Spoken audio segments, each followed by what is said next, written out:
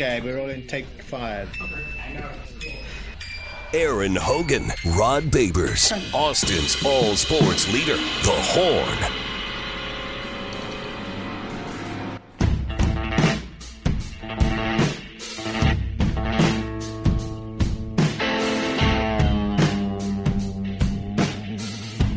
Fifth and final hour. What do we think of the fifth quarter, Rob? You like fifth quarter? I love fifth quarter. Hell yeah. Get them up. Maybe we just put up four fingers for the fourth quarter. We just put up the 5, baby. 5. The final up. 3 segments of our show. Fifth quarter. Fifth quarter. I like that. Overtime, extra time. But no. It's just either way, it's winning our time. It's winning time, man. Yeah, that's what the fourth quarter's about. I love that. Also, speaking of winning, I'm going to play a game with you here coming up, Ron. Play a game. I like games. Uh-oh. But I wanted to play with this first. I played this piece of audio we didn't get to in Who Said That, because they already say who it is. I want to get your thoughts on this, because you don't play fantasy football. I don't. I get too involved. I get too invested. It's almost an addiction to me, and I need. You're a little OCD, Rod. Sometimes. Yeah, look at the notes that I have just for doing a radio show. Could you imagine me doing having a fantasy football team, or multiple ones, and how many notes and how many stats I'd have to track and keep up with? It's just not And I can't watch football on the weekends and enjoy it, because I'm always watching with some ulterior motive, and I'm always watching, hoping that my players do better than other players. I just want to watch football, so I stopped playing. I used to play, and I was in several leagues, and I just stopped. Just not worth it for me. And I've tried to take it less seriously, but it's just fun. It's so fun. It is. And I always say this about I love it. I like the idea. I mean, it's so much fun to go to the draft and see the guys you haven't seen all year, because I see most of those guys. Unless I run into them somewhere at a football game or on Bevo Boulevard or whatnot, I only see the guys I play in the fantasy football league with, at the draft and at the payout party. Yeah. And then after that, they're just trash talking each other on the phone. Yes, texts on. We like, yeah, man, you just got mollywopped, man, all that kind of stuff. I missed that. It's really fun. It's really, to me, like I said, it's really a cool, kind of a unique way to socialize too, with your social circle, wherever it may be. But yeah, like I said, I'm too invested. I really am too invested in it, and I'm glad I don't do fantasy football anymore. I can't do it in a healthy, constructive way. Yeah. To me, it ends up being something that I don't enjoy. It's not bringing joy to my life. It's actually something that deteriorates my quality of life. So I can see that. I can see that. I absolutely can see that. And then you're not supposed to be fun. Yeah. It is. But if you keep it, it's fun and not too serious. But I will say that the league I'm in with the guys I've been in the longest. Yeah, I'll take it seriously. It's a big money league. Exactly. Big. Also, we didn't even talk about the financial element. That adds a whole nother, motivation and incentive to it. Yeah. You got hundreds of dollars on the line. You're like, okay, I got to win this. What's the pot? What's the grand prize pot for your league? I got to remember, but I know that it's the total pot is $6,000. Ooh, yeah, I'd be taking that very seriously. 12 teams, $500 a team. So my buddy and I partnered. We split it. Mm-hmm. So it's serious business. Exactly, that's serious business. Yeah, that's serious. It's a good business. payout because I think the winner takes 80% of the take. Some treat that like a side gig. That'd be like another job. Side hustle. It's a side hustle. Well, trust me, when we again don't win it, and my wife's like, "Oh, there goes another $250." Yeah, that's the way they go. But it keeps you busy throughout the football season. But you're right; it also keeps you engaged, and you want to see how your team does. My rule is no more than 2 leagues. I can't be in more than 2 leagues. And the only reason I say that is, did you see what happened at the San Francisco Giants baseball game the other night? No, because some leagues who take it super seriously have a punishment for the last place team. At the beginning of the year, the teams vote on a punishment for you were saying earlier that when Texas plays Tennessee. For the whole year, there should be a punishment. You have to use a lowercase t. You can't use the uppercase t. Lowercase t, right? You can't. You got to do that. Well, in leagues, and the reason leagues do that is you don't want teams who are not in contention late quitting, because it's unfair to the league. So because if you have a player who's not going to make the playoffs, so he stops fixing his team and putting starters in that are off or hurt, well, it's competitive balance, because then teams are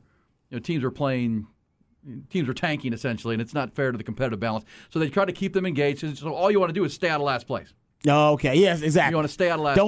Don't be in the gutter. So here it is. This is from the San Francisco Giants baseball game the other night. Listen to this, because normally their normal play-by-play voice was in the dugout, and here's why. Listen to this. Hey, there's our bat boy. Let's go. You know who that is? That's Dave Fleming. Having the time of his life. He looks like he's having fun. There's Dave. He's not going to get a lot of rest. So Dave Fleming had to be the bat boy for the Giants for a game Because now was he lost? Because he lost the bet Yeah. or the fantasy? He was last place in the Wow. league. He was the last place team. That is great. I'm glad he didn't welch either. So He's a man of his word. He had to take the night off. He had to Yeah. put on, just like a kid would, he had to put on man. the full bat boy uniform and serve as the bat boy for the San Francisco Giants. Hold up. Didn't we have another story in Major League Baseball where a player was upset? Was it Tommy Pham? Was it Tommy Pham? Tommy Pham. Tommy Pham? Was it? Wasn't he upset about a fantasy? It was like Bryce Harper. Football Him and league. Bryce Harper were in the same fantasy football Yeah, league. and or then something like happened and that. somebody got like hit or I don't know what it was, a slap or They were something. actually like talking trash, like Yeah. like about the league, and they were being serious during a MLB baseball game. last Yes, he was year. I suspended. think it was Bryce Harper. Yeah, Pham got suspended for like 3 games, right, over this issue. And I think Alex Bregman was in the league, too. Yeah, okay, so Cincinnati Reds outfielder Tommy Pham was suspended by MLB for 3 games after he slapped the San Francisco Giants outfielder Jock Peterson because of a dispute over a fantasy football league. Slap, like, bro, yeah, I love that. That is why I it wasn't healthy for me. That's what it is not. You're not approaching the fantasy league with a healthy attitude, and that's Rod B. I was supposed to slapping people over fantasy football, so I had to give it up. Oh, that's I had to give it up, man. I don't want to be slapping my friends over that. But, yeah, that's a great story. It was fam. Yeah, I mean, Harsh just texted me, it was fam. Jock Peters, that's great. He slapped him over a fantasy football dispute. So people take it seriously, man. Oh, take it seriously. Well, Wow. it's really just competitive smack talk on the text line. great. Well, then of course, if you're playing, then you can do side bets with the team because you play a team head to head each week, right? In most leagues, Yeah, like- you're right. Side we'll action. We'll do a little side action. Little side action Little going on. side action. Yeah. No, I'm glad that you guys got that's a real league you in, though. Yeah, y'all been doing it for how long? I was invited into the league. They were doing it since they were in a fraternity together at UT. Oh, so that's Yeah. like you going on decades then. It's all a bunch of Fijis from UT back in the 80s. That's Back in decades. the 80s. Yeah, it's a Oh, bunch that's- of my friends' dads that are in your league. That's exactly right. Michael Taft Oh, from Taft- UT. His Taft dad's Daddy in it. Daddy? His Taft's in the league. Taft Daddy Daddy. And I think Travis Kelly too. Travis Kelly. Yeah. But Okay, that's that's actually a pretty exclusive league, man. It is. It's Well, big time.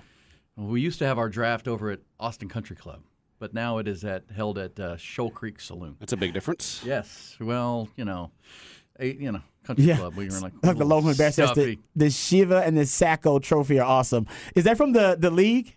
Did y'all used to watch Shiva? the league, the fantasy? Yes, The league yes. about the group of friends. That was who a are in good show. That was a decent show, and it got all the little references to fantasy football It's stuff. hard. Like, think about it. It's really hard to make a TV show surrounded around a fantasy football league. There's only so much Yeah, you're content right. you have. And there they to work did with. they did like how many 4 or 5 Oh, seasons? They did a long yeah, time. yeah. Yeah, you're right. It was funny. I remember watching it too. That was actually a pretty funny show. I want to say no. Did Peter Taft's team win it last year? They might have won it. He does his research. Oh, no, he does. I know he does. Yeah, see? they're, and that's the thing. They're all pretty high achievers, and it's a tough league.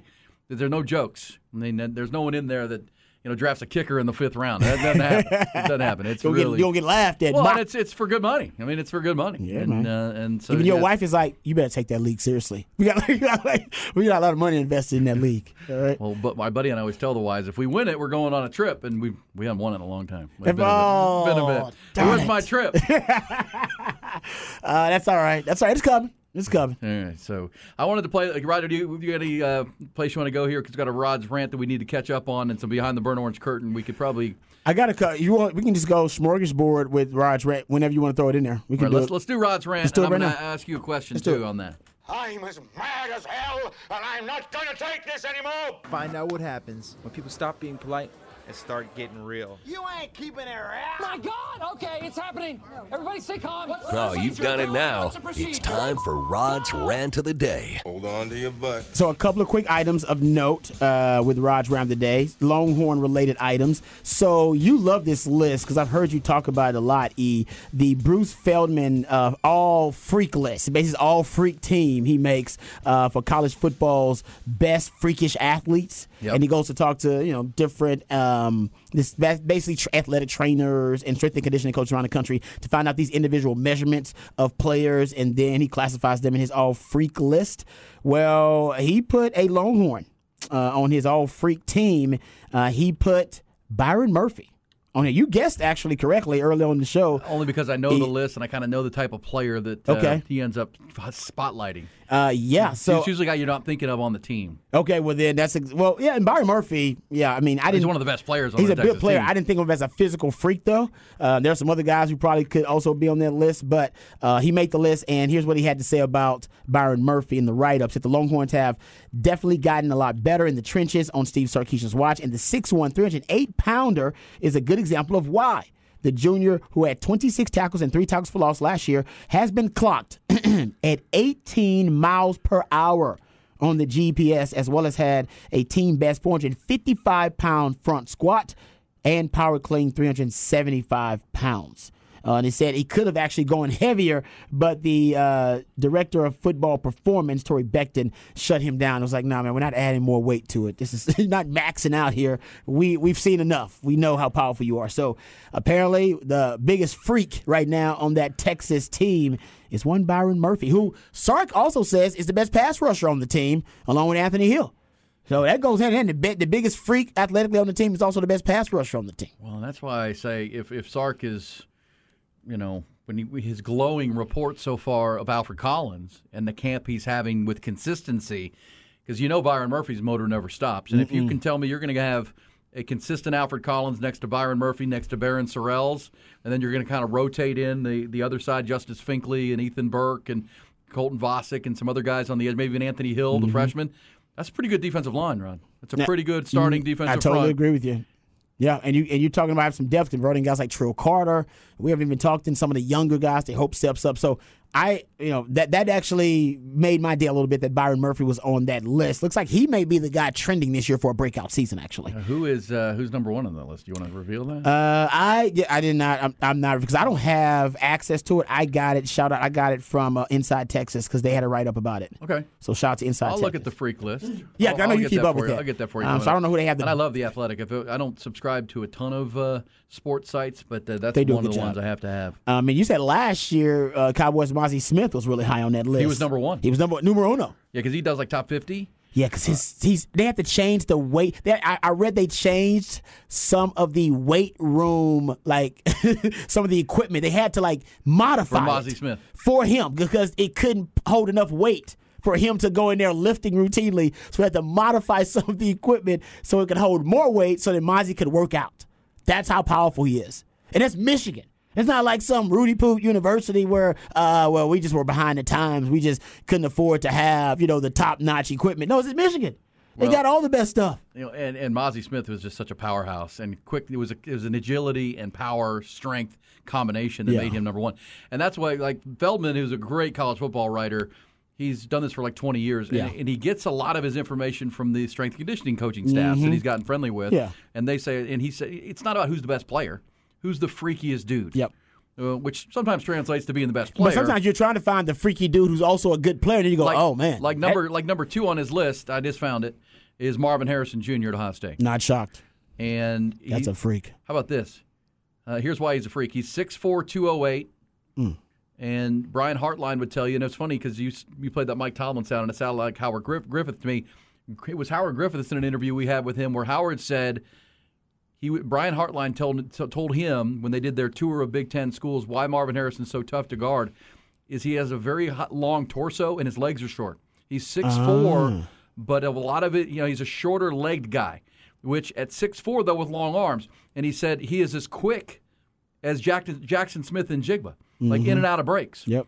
You played corner, Rod. If you got a big, long guy, typically the long strides. It take a while to get in and out of breaks, to decelerate, accelerate. They take longer. You're saying he doesn't. But Marvin Harrison. Because his legs are like a short guy's legs. Yeah, and then his torso up to his shoulders is real long. Yeah, so he can make those 50-50 catches and go up and out-rebound you, but also he can get in and out of breaks real quick. And here's why some in the NFL, in the personnel evaluation realm, are comparing him and saying he's the best receiver since Calvin Johnson, since Megatron. Yes. Well, think about this. He's number 2 on the freak list. Bench press is 380.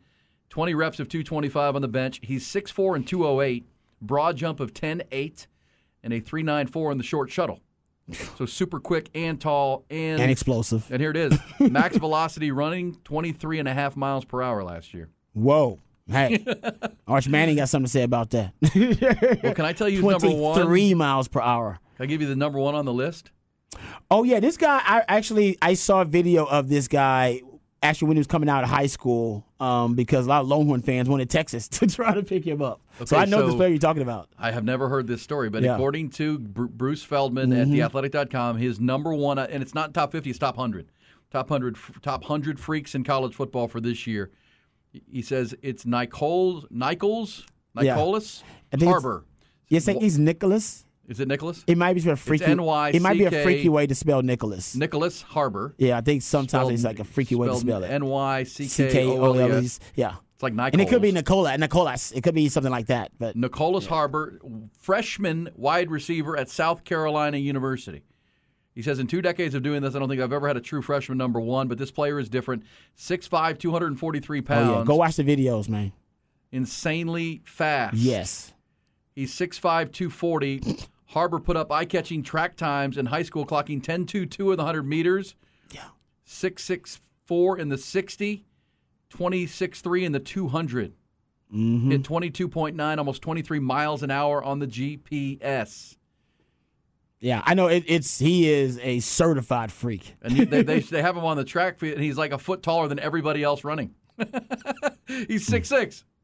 Man. And who did he commit to? South Carolina. South Carolina, right? Yeah, South Carolina. Man, yeah. Also, is he playing actually? Where's he going to play there? Because he's big enough where he could play a tight end or D end, and he's fast enough he can play wide receiver. What is he playing? Did they say what is he actually going to play? Coach Shane Beamer has loved what he's seen from Harbor so far. Great kid. Speed is as advertised. He's a Washington, D.C. native.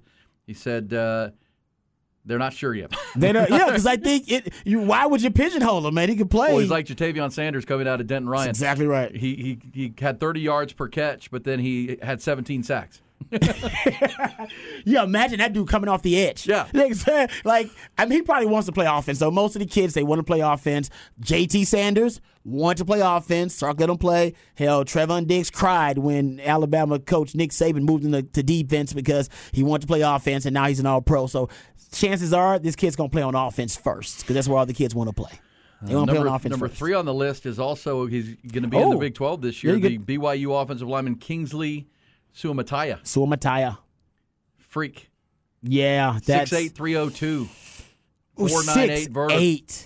6'8". Keep an eye on him. Texas plays BYU in Austin this season. He's actually pretty skinny for a 6'8". Was he 302? 302, yeah. He's actually pretty light. For 6'8", that's kind of light. So that's the guys who are like 6'4". They're 302. Man, they're 6'8". I think Jonathan Ogden around that size. One of the biggest human beings I've ever seen on a football field was seeing Jonathan Ogden on a football field. He and Leonard Davis, yeah. I mean, I think Jonathan Ogden was like 6'7", 6'10". Yeah, he was like 6'8", 6'9". He was something crazy. Jonathan Ogden was like 6'9". He made linemen look small. Yeah, and then he was in his full pads with the helmet. And no, I saw him like on the field, and I swear I was just staring at him. I stared at him for like 3 minutes. Yeah, and I was like, I've never seen a human being on a professional football field make other human beings on an offensive line in the NFL look small. Like, that's what Jonathan Ogden would do when you would actually get a chance to watch him. The other offensive lineman would look like Deuce Vaughn. They did. They looked small. The other guy's like 6'3", and he was like, oh, no. That guy looked smallish compared to Jonathan Ogden. 6'9", 345. Bro, I've never seen a human being look that big on a football field. Kingsley Suamataia and that's maybe why Kelvin Banks wasn't first team unanimous all Big 12. It could be. Because last year at BYU, Suamataia hit 21.5 miles per hour running. Oh, whoa, what? Hold up, what? He had 300 pounds? Had 21.8 miles per hour at 318 pounds as a freshman. I am kind of speechless about it. That's unbelievable. He didn't allow a sack last season. No sacks. So, yeah, maybe you're right. Maybe that's the guy they put on the team with Kelvin Banks. I got to go look at that team again. That is unbelievable. He runs 21 miles per hour at 300 pounds. Now he's an older player. And I will say this. Put on weight. He's put on a little weight, but still, and I've said this before about the NFL Combine, the show at the NFL Combine, the show of freakish athleticism, is not the DBs and wide receivers running 40s. It's the linemen. It's the D linemen and O linemen running. Because when you see somebody who's 300, 315 pounds, running a 4.8. It's way more impressive, a 4.9 or something like that. That's way more impressive than a guy who's 180 pounds running a 4.3. It is. Yeah, that's crazy. By the way, Byron Murphy, number 18 on the list of 100. And he said he runs 18 miles per hour. Yeah. So the other guy would smoke him. The 300-pound, 6'8" Sue Matai would smoke Byron Murphy in a race. Keep an eye on the Baylor player. There's also, how about this one? Texas Tech defensive back Tyler Owens. That's former Longhorn. Former Longhorn. He is a freak. Plano, Texas, 6'2", 205, 23 miles per hour in a game. Yeah, he was. There are a lot of Longhorn fans Texas Bowl that thought he would, be the starting safety at Texas at one point. He definitely had the physical the body traits. And the speed. Yeah, he's got the raw materials. Texas Tech edge rusher Miles Cole is on the list as well, 6'6", 271. So Texas Tech has more people than Texas? So far. 2 of the top 35. Well, Texas only had one. Yeah. Texas only had one on the list. That was Byron Murphy, the freak. Baylor wide receiver Monterey Baldwin is on this list as I'm running through it. But, Texas Tech with 2. And the kid that is number 2 is their defensive end to replace Tyree Wilson, who definitely probably would have been on the list last year. Well, look, Joey McGuire believes he's got the best defensive line in the Big 12. He also says he's got the best quarterback in the Big 12. And he might be right. I don't know. And they're unranked. He says their D-line is better now without Tyree Wilson than it was last season. Because they got the defensive tackles. They have the best defensive tackle tandem probably in the Big 12. Joey McGuire says a lot of stuff, though. He does. He says a lot. I don't know if I trust him. But I would say that he backed a lot of it up last year because they beat Texas, beat Oklahoma. No first-year coach had ever done that, right? Won the ball game. He won the ball game. Joe me the money. And remember, Joey McGuire beat Texas I say miraculously because of all the fourth downs. 6 of 8, though, on fourth down. He riverboat gambler, but he did that all year. And they were 4-5 at one point, and then got hot and started. Once they got their quarterback Tyler Shuck healthy, they took off and beat Oklahoma, beat Ole Miss in the bowl game, and they finished strong. And even a broken clock's right twice. Well, look, I think the biggest question at Texas Tech, who Ty has a grudge, Ty's Petty King. He does not like Tech. He spent about 3 months there one time. Oh, gotcha. Okay, so it's personal. It was like three minutes underwater. It was less than that amount of time. But the Red Raiders, he's not a fan. But the question is, because one of the things you'll say positive about Texas Tech is that their whole offensive line comes back, and some Tech fans would tell you, oh, yeah, okay. Our whole offensive line comes back. Those dudes. Well, they got to be better than they were last year. If you didn't like them. That would be the question. Yeah, if they've improved, then that's a good thing. If they haven't, then you got some issues. Those guys. And we talked, and then they gave up a bunch of sacks last year. Don't they have a lot of super seniors too? They have 23. Yeah, that's a good number. That's TCU-esque last year. Yeah.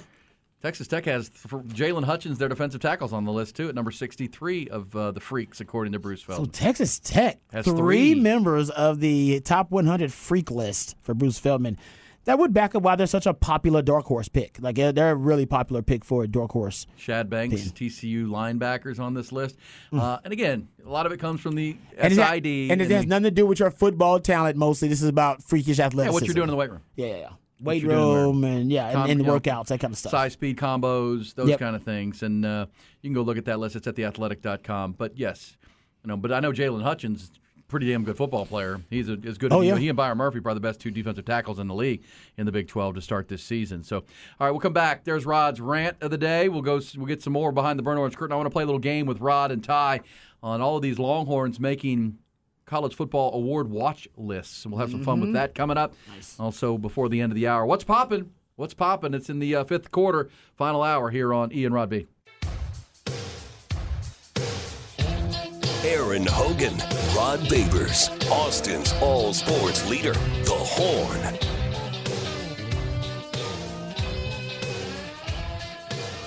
Here we go. It says Texas State, y'all. Nash Jones is on that freaks list. O-lineman following G.J. Kinney from Incarnate Word. Don't sleep on the Bobcats. Oh, yeah. G.J. Kinney in his first year. Yeah, he's changed that whole roster. Yeah, guys he's like brought 50 in. guys transferring in. Looks like we have preseason All-America teams out, including 3 Longhorns on the second team. Is that right? That is a who's All-American team is it? I'm going to guess AP following up their AP Top 25 poll, which is out this week. We'll dive into that coming up. We talked about the The Tuohys disputing Michael Orr's claims. We've talked about the Rangers, 16-2 in their last 18 ball games. Astros having any hell of a time making up any ground because the Rangers just won't lose. Corey Seager. Can I say this about, it kind of relates to Shohei Ohtani, Rod? Mm-hmm. Consider this, that everything you do when you see, and I got to see Shohei Ohtani live on Saturday night with the Astros and Angels. It's awesome. And he hit a ball. I never saw, if somebody was watching the Astros game on Saturday night, and I was not, I was there, what was the exit velocity of Shohei Ohtani's double that he hit off the right center field wall? Because it was, from the stands, it was a rocket. It never got 25 feet above the ground. And it would have almost put a hole in the wall in right field. It was like, oh my gosh, I never saw a bat speed off that one. But Corey Seager is having an MVP season for the Rangers. He's batting .350. It's unbelievable. And think about this. He could actually win the MVP award if he were having a pitching season like Framber Valdez at the same time. If you take yeah, exactly. That's all he would need. Look at the stats for Framber, and then if he were doing that while hitting like he's hitting better. He's hitting better than Shohei. Like his slash line is better than Shohei right now. It is because he's batting .350. He's batting .350. Yeah, slash line better than Shohei. But if you added to that he was pitching like, let's say, Framber Valdez, take a really good pitcher in Major League Baseball who pitches for the Astros. Combine those two, that's Shohei. But doesn't diminish the year Corey Seager is having. And I would also say the hero of last night's Astros game was Kyle Tucker. And he's having a great season. He doesn't have the .350 batting average, but the clutch hits he's hitting. Remember that big grand slam he hit in Baltimore last week? And I saw him hit a big 3-run homer against the Angels on Saturday night. And last night, in a 5-5 game, he hit a 7th-inning rocket that ended up being the game-winning home run, 6-5. Kyle Tucker is having a heck of a year, but we all know that's Shohei's award. Oh, yes, no doubt. Point. But Corey Seager, his Major League Baseball ranks, batting average, second. Yep. OBP, third. Slugging percentage, first. OPS, first.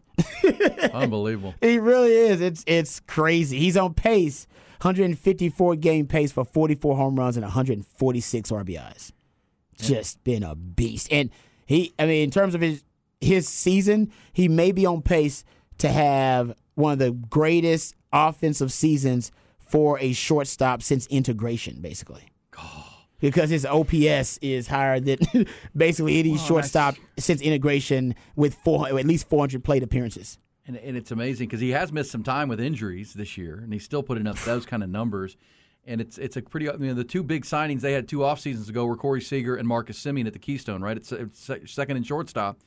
And when Corey Seager was hurt, it was Marcus Semien who was kind of carrying that team or igniting that offense so often. And now together, and as I said, the trades they made at the deadline to solidify the starting rotation and Aroldis Chapman, last 18 games they're 16-2. They're 16-2 and the hottest team in the American League right now. So they'll play the Angels again tonight, and we'll get that in What's Poppin' because Astros and Rangers are both in action tonight, and we'll get the What's Poppin' conversations. Also, the battle for the skillet is not popping. We'll get you details on that coming up before the top of the hour. The skillet. Battle for the old skillet. Is it an actual skillet they get to take with them? Is it? I think they SMU do. TCU? Yeah. Yeah. Well, I'll just go ahead and give it to skillet? you. Nice. The reports are the TCU SMU series are over after 25. Yeah, TCU scared. TCU is scared. SMU beats them like almost every other year at least. I don't know if they're scared. That's good. You can describe it as that, and you could be right about that. You pay attention to the rivalry more than me. But I do believe for TCU, they're starting to think to themselves, we have more to lose than to gain in that rivalry. When you start to think that, that's when the rivalry starts to deteriorate. It happened for the Longhorns. The Longhorns had more to lose than to gain the Texas A&M rivalry because if you beat the Aggies, you didn't gain anything. Everybody thought you were supposed to beat them, and like Chris Rock said, you don't get credit for things you're supposed to do. But if the Aggies would win, then they would lose market share, and then the Aggies would basically claim they're the best football program in the state, and there are way more consequences, or I would say more dire consequences, for losing rather than the benefits of winning. So it's like, why are we playing this rivalry? Yeah. It doesn't benefit us that often. Well, and especially as the Big 12 expands now, even with Texas and OU leaving. Yeah. And the Aggies were never ranked at the time. And SMU, are they ranked when TCU plays them? No. Probably not. Well, and my friend Mike Craven, co-host on the Eyes on Texas multicast, had an intriguing tweet this morning when this news first came out. Mike said, only way pausing the skillet rivalry makes sense is if TCU is trying to find a permanent spot for Texas on their out-of-conference scheduling model. Okay, I can see Remember that. CDC. Why would Texas do that? I know. Remember Exactly. There you go. CDC. More to lose than to gain. Why would you do it? That's so stupid. Why would you do that? Who does TCU think they are? Craven says CDC, remember, was at TCU before Texas. That's true. Longhorns want to continue to have that strong imprint in the DFW. Now, they would play Texas and Oklahoma at the State Fair every year, so that's still there. Still got that. And you can always rotate. I think CDC has hinted that he's probably closer Texas to doing Tech, a rotation TCU. of Texas teams every year or so like You know that. who won't be in that rotation? Baylor. Probably not. Probably not. But I think Baylor, no. U of H, no. Yeah, the U of H did. Yeah, probably. Would Texas fans be good with that if it kind of bounced between TCU Tech. and Tech? No, why do we have to play those teams? I think he wants to have a Texas, he wants to have a footprint in the I'll States. play UTSA every year. Well, that's dangerous too, as long as Jeff Traylor's there. Right. If Jeff Traylor's not there, I'll play him every year. Not if he's there. obviously you It play should every. be UTSA, Rice, and Texas State. You play one of those three teams every year. Well, we'll see. We'll see. There's That's- that news has come down, but that will start. They're scheduled to play TCU and SMU through 2025, so they still have 3 more years of scheduling, and then it's over, according to a report. Yeah, I mean, I know a lot of people are upset about those rivalries ending, but I think what's replacing him may be just as good in the future. Just because we're getting more big games, and I think that's what TCU is thinking about: big games. TCU, SMU is not big enough. It just is. It just isn't. Well, and that could be Brett Yormark saying, "Look, when Texas and Oklahoma leave, TCU need to be one of our flagship brands." Yes, great point. We need great you point. being a flagship. Yep. You're the Metroplex. Houston, you need to grow. Because that's really a commissioner's job, is to bring leadership. But then you got to grow new rivalries and grow new brands. And you can never replace Texas and Oklahoma. They're 80% of your market share.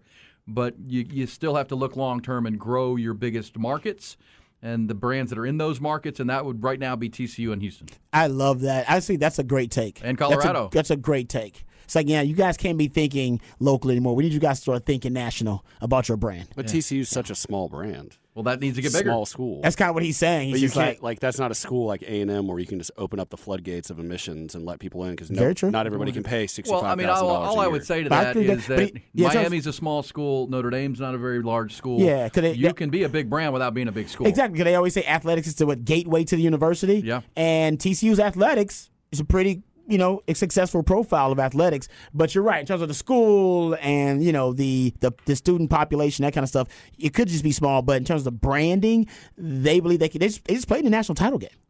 Well, I mean, You know what I mean? you're right. And So don't look at enrollment. I mean, Stanford's only 15,000 students. It's not a huge school, but it's a great athletic department. Now, they're on the outside looking in. But I'm just saying, you've got to grow the brand. And I'm not saying, by no means, somebody's going to text me and say, you just compared TCU to Notre Dame. I didn't.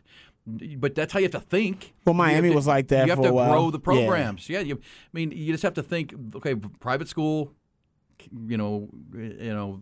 Christian university like Notre Dame's Catholic, but you got to grow it. I mean, you can't. You got to make lemon out of lemonade. You don't have Texas and Oklahoma. You don't anymore. have your blue bloods anymore. You so don't. you don't have blue bloods. You got to make new bloods. Can we dive in and go behind that BOC one more time? Because I got a Let's do fun it. game to play with you and Ty. And they were all asking themselves the same question. What is behind that curtain?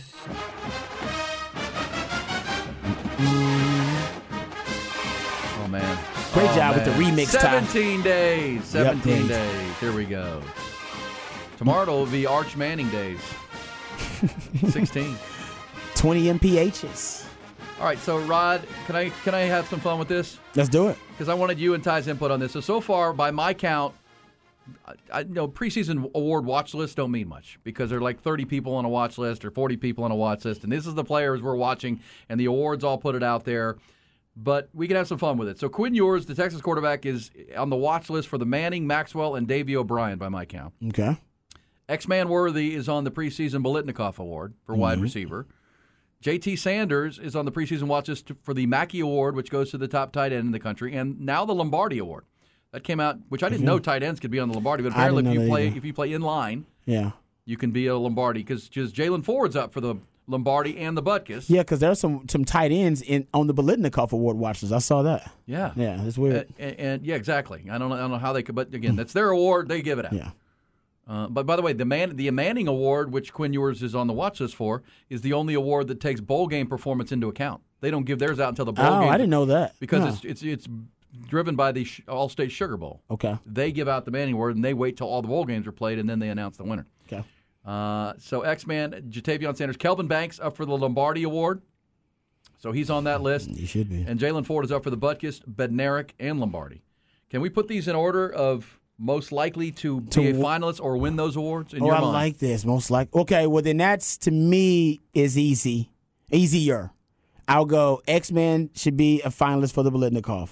X-Man won? Right? I think he's a guy that had a regression last year, but had one of the best seasons in history of Texas football as a freshman wide receiver. The assumption is now with more weapons, quarterback in the system longer, better O-line, with all the returning starters on the O-line, the passing game is going to take a leap, all right, in development. And I think X-Man will be the focal point of that. He'll be the featured wide receiver in that passing game. And we know Sark loves to force feed the football to X-Man. Whether you double teaming him or not, he's going to get the ball. So I'll go X-Man with the Biletnikoff. And honestly, I think second for me, it's probably going to be JT Sanders and that Mackey Award, man. Because right now, behind Brock Bowers, because Brock Bowers is on the Biletnikoff Award, watch this if I'm not mistaken. And so Brock Bowers is going to be there. But behind Brock Bowers, guys, I'll give you a little stat real quick. The 613 receiving yards that JT Sanders had last year trailed only Brock Bowers among returning Power 5 tight ends. And his 32 combined first downs and touchdowns in 2022 trailed only Dalton Kincaid, Michael Mayer, and Brock Bowers. And only one of those guys is returning. Two of those guys are in the league. So he's right now considered the second best tight end in college football. I'll have him in the Mackey Award finalist. Well, I think just like you said with X-Man, I think he's going to be a focal point of the offense too. Yep, no doubt. I think he's going to be a big part of it because, as you said, the numbers game of the mathematical equation of defense, if you're doubling X-Man, Sanders is getting single team, so is Isaiah Nair. If you're going to roll the double to JT Sanders or load the box with the run. Well, and as the NFL knows, with a guy like Travis Kelce and now Brock Bowers at Georgia, it's hard to cover a tight end in the in-line. You've told me this many times. It's hard to who's taking them? Linebacker? Safety, schematically, you don't want to violate the structural integrity of your defense by putting your cornerback in there to cover one of their best receivers, which is tight end. But that's the only way you really can do it without being at a matchup disadvantage. So in order, X-Man most likely, tight end JT Sanders for the Mackey. Is Jalen Ford third to maybe win the Butkus Award? Or be a finalist for the Butkus? Be a finalist for the Butkus. Yeah, I think that's probably more likely than Kelvin Banks being a finalist because he's getting disrespected even in the preseason, right? He wasn't a unanimous pick for the All Big 12 preseason selection, and I just gave you the list of the top 100 players in college football ranked by ESPN, and they didn't have Kelvin Banks among the top 100 players. Damn. Which is, I'm with you. That's a straight-up disrespect. So I'm going to say that the disrespect continues for Kelvin Banks. He can prove himself. And that Jalen Ford, I think you're right, E. I think he has a better chance, because he's on multiple lists, to be a finalist on one of those lists. If he has anything close to the season he had last year, he's going to be a finalist on one of them lists, no doubt. All right, so X-Man, Sanders, Ford. And yeah, exactly. And the Butkus Award, they're watching him, right? If he has a disruptive season like that with all those turnovers forced and the impact plays he made, and then so it's probably Quinn Ewers and then Banks, because Quinn Ewers, if the offense is as good and it blows up, he's going to be up for those the Mannings and the O'Briens, maybe not Heisman or Maxwell, but he is on the Maxwell watch list. Yeah, no, you're right. We're saying X-Man and JT are going to be finalists, and if they are indeed finalists for those awards, then no doubt Quinn Ewers' stats are going to reflect how productive they were, so you're right about that. And you know what? Maybe we probably should put Quinn Ewers as a finalist on one of those. I don't know which one. Meanwhile, in Vegas, they're betting on how soon Arch Manning takes his job. Yes, there are multiple Vegas odds now about when Arch Manning will start, what week will he start, and they go through weeks. Here, 1 through 3. Yeah, they go 1 through 3. Here's the list, and I got it from Bookmakers Review, but Bet Online, my bookie, they got one up there too. So here it is: games 1 through 3 plus 200. This is when Arch Manning will start. Games 4 through 6 plus 350. Games 7 through 10 plus 300. Games 11 through 12 plus 350. And does not start is plus 250. So there you go. There you go. Says, how would Xavier be 33 if Quinn is in the top 100? Well, Quinn hasn't played on the field and performed to a top 100 ranking yet. Not yet. It's just the upside. What he projects. You're counting the first quarter of the Alabama game.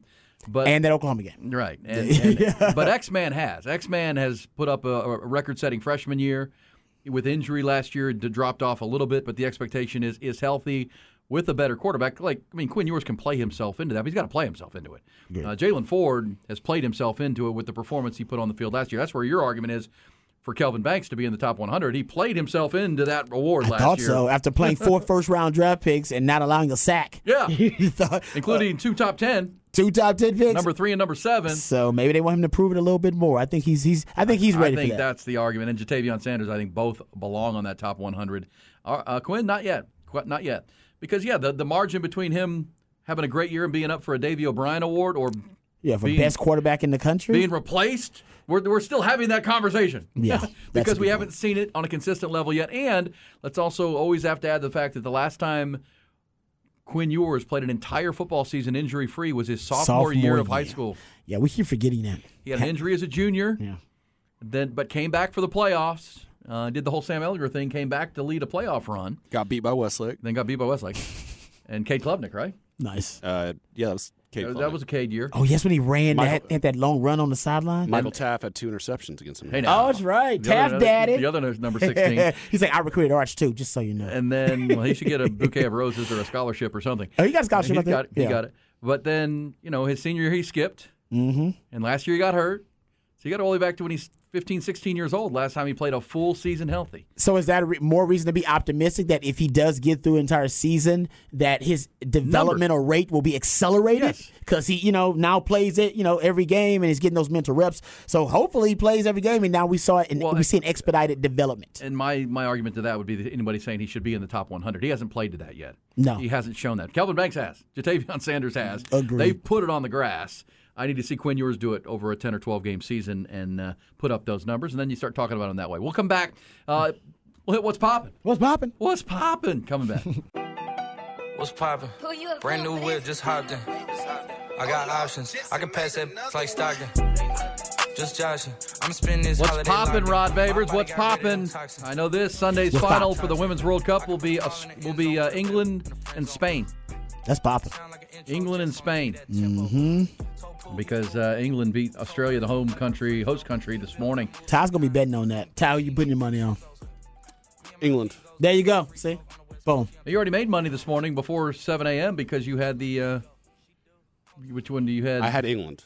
You had England, okay. Oh, I put down a sizable wager, too. Nice. I was a little worried. Did you do research on this, or are you going with a gut? No, I woke up and with a gut? And I clicked Safari, and the first thing that was open was my website for placing bets, and I was like, you know what? It's you thought right you thought the betting gods were speaking to you then? Yeah, and it worked out. Hey, maybe they were as it to does you. sometimes. But. Yeah. Hey. Yeah, that's why you got to go with your instincts sometimes, man. Your instincts told you. My gambling pick of the night last night, though, did not work out. What did we go with? Darn it. It was the Kansas City Royals under, and it went over by about 7 or 8 runs, I think. Oh. But it's okay. Those are hard to pick, especially, in baseball, especially in the first inning when 2 or 3 runs are scored, and it's like, yeah, might not make it out of this one alive. All right, well. Can't win them all. So it says no one cares after the U.S. loss. It's still global soccer, and Ty's making money, so let him have his fun. Let him have his fun. By the way, I did watch they were replaying the quarterfinal match between France and Australia. That was thrilling. I mean, they went to like double shootout, like when they're like. If you like action and you haven't really watched much soccer, maybe you've only watched women's soccer. It's a little bit crazy. They throw their bodies around a little bit more without caution. And I'll say that for France, they had a lady, one of their soccer players, Rod, not popping. She had a chance because they went to sudden death penalty kicks, right? Okay. 1-1. They both made all 5, and so now it was penalty kick, sudden death shootout. And this poor girl for France, or lady for France, she faked out the goal. It was a wide open net, and she shanked it. Oh, to win. Nobody there? Nobody defending her? Just by herself? Yeah. Except the goalie? That's like it? The goalie jumped the other way, and it was wide open, and all she had to do, and she shanked it outside the – oh! Doesn't get much worse than Megan Rapinoe in this World Cup, though. Oh, yeah. She was bad. They shouldn't have been playing her. Like that. She was basically – You can't just play somebody because they're well-known. That's basically what it was. She was the mascot for the women's team this year. They basically She was played the her 'cause- crusader for the equal pay. The whole Yeah, thing. yes, exactly. Yeah. That's what I'm saying. I think it was like Ty said, it was about more than just a play on the field and what she was representing, which is amazing what she represents. But in terms of her contributions on the pitch, She looks like if I was out there playing. she looked like she was too old to be out there. She did. Yeah, she she was did. missing. She was straight up whiffing on kids. Well, and now No, we my know- wife was pissed. Like, and she was upset. I know we know why the former players were so upset when they celebrated that 0-0 draw that they had, and they were like, "You guys are playing like ass. And y'all Can are we celebrating. stop celebrating?" Yeah, that's Taking selfies? that's a moral victory though. Just so you know. No, we don't do moral. We don't do victories. moral victories. Not for that group. Hey, what's popping for you tonight, Rod? What's popping? I'll probably honestly start doing watching some film, man, and doing some research on Texas football. It's about that Nice. time for me. I'm starting watching. So I've been going back watching situationally and tracking situationally different things for Texas. I've been watching the first 20 plays of every game. Went back and watched that. So I have some notes about that. Going back to watch all the sacks for Texas. I'll have some notes about that. So I'm just going back and watching situational things, see if I can find patterns, trends, stuff like that. Such a junkie. Yeah. Junkie. Oh, man, I Also, love you got it. HBO Hard Knocks. You need to watch episode 2. I will do that tonight. I will do that Quentin tonight. Williams, the big defensive tackle, one of the stars of this episode 2, and of course Aaron Rodgers continues to be a featured attraction. And you'll love the they always have the offbeat stuff. At the start of it, Robert Saleh brought in this mentalist. Oh yes, I A did see mentalist. clips from it. And did he do a predictions? Basically, It'll blow your mind. no, really, It'll blow your mind. Okay. Everybody should watch that. It's unbelievable. It's one of those where you're like, come on, man. Is a mentalist basically a mental He says magician? he's reading your mind. He's like, okay, there you He go. said, I'm able to get into your thoughts, he says. And he does like 3 different little bits.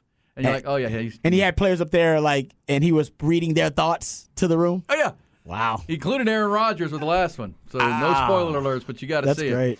I'll be watching. I'm gonna watch Johnny Manziel documentary tonight. I am. Good for you. I'm gonna watch that. It's an easy watch. It's like an hour and 20 minutes. It's easy. Yeah, that's the thing. And as I said earlier, I wanted to get to the end of Peaky Blinders. I just needed to get to the finish line. 6 seasons, 6 episodes a season. I had to get to it, and I saw the end last night. It was really good.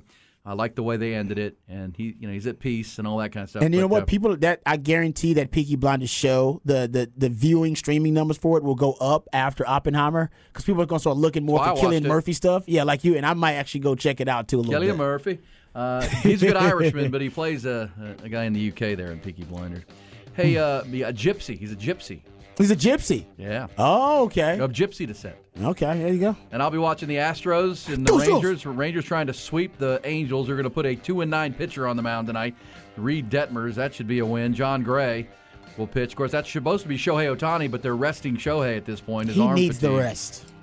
Why is he tired? What's wrong with him? Right? The hell? The hardest working man in sports, in North American Guy's sports. sleeping 12 hours a day. Pitching, hitting. Can't believe why he's so tired. Also, the Astros will have Justin Verlander on the mound tonight. Ooh, I like it. Luzardo for the Miami Marlins. Do you have a what's poppin' pick of the night, RB? TY? I'm going to do a little parlay tonight. 2 teams. I'm going to go with the Texas teams and take the Rangers and the Astros money line. In there. Smart picks. Astros are looking over that scoreboard going, damn, Rangers, could we take a loss at some point? Maybe a little losing skid of some kind? Big dogs stay on top. Well, Hey, they putting their foot on the gas, though. I ain't hating on them Rangers right now. Astros probably need to do probably just got to take care of business Labor Day weekend. 3 games at the Gilf. The Gilf. Rod, have a great Wednesday, You too, man. brother. We will pick this back up at 6 a.m. tomorrow morning. Jim Rome next, and Rich Eisen, Patrick Davis with the Sports Complex. If you miss any part of our show, it's all podcasts, all 5 hours, at your leisure at hornfm.com and at the Horn app.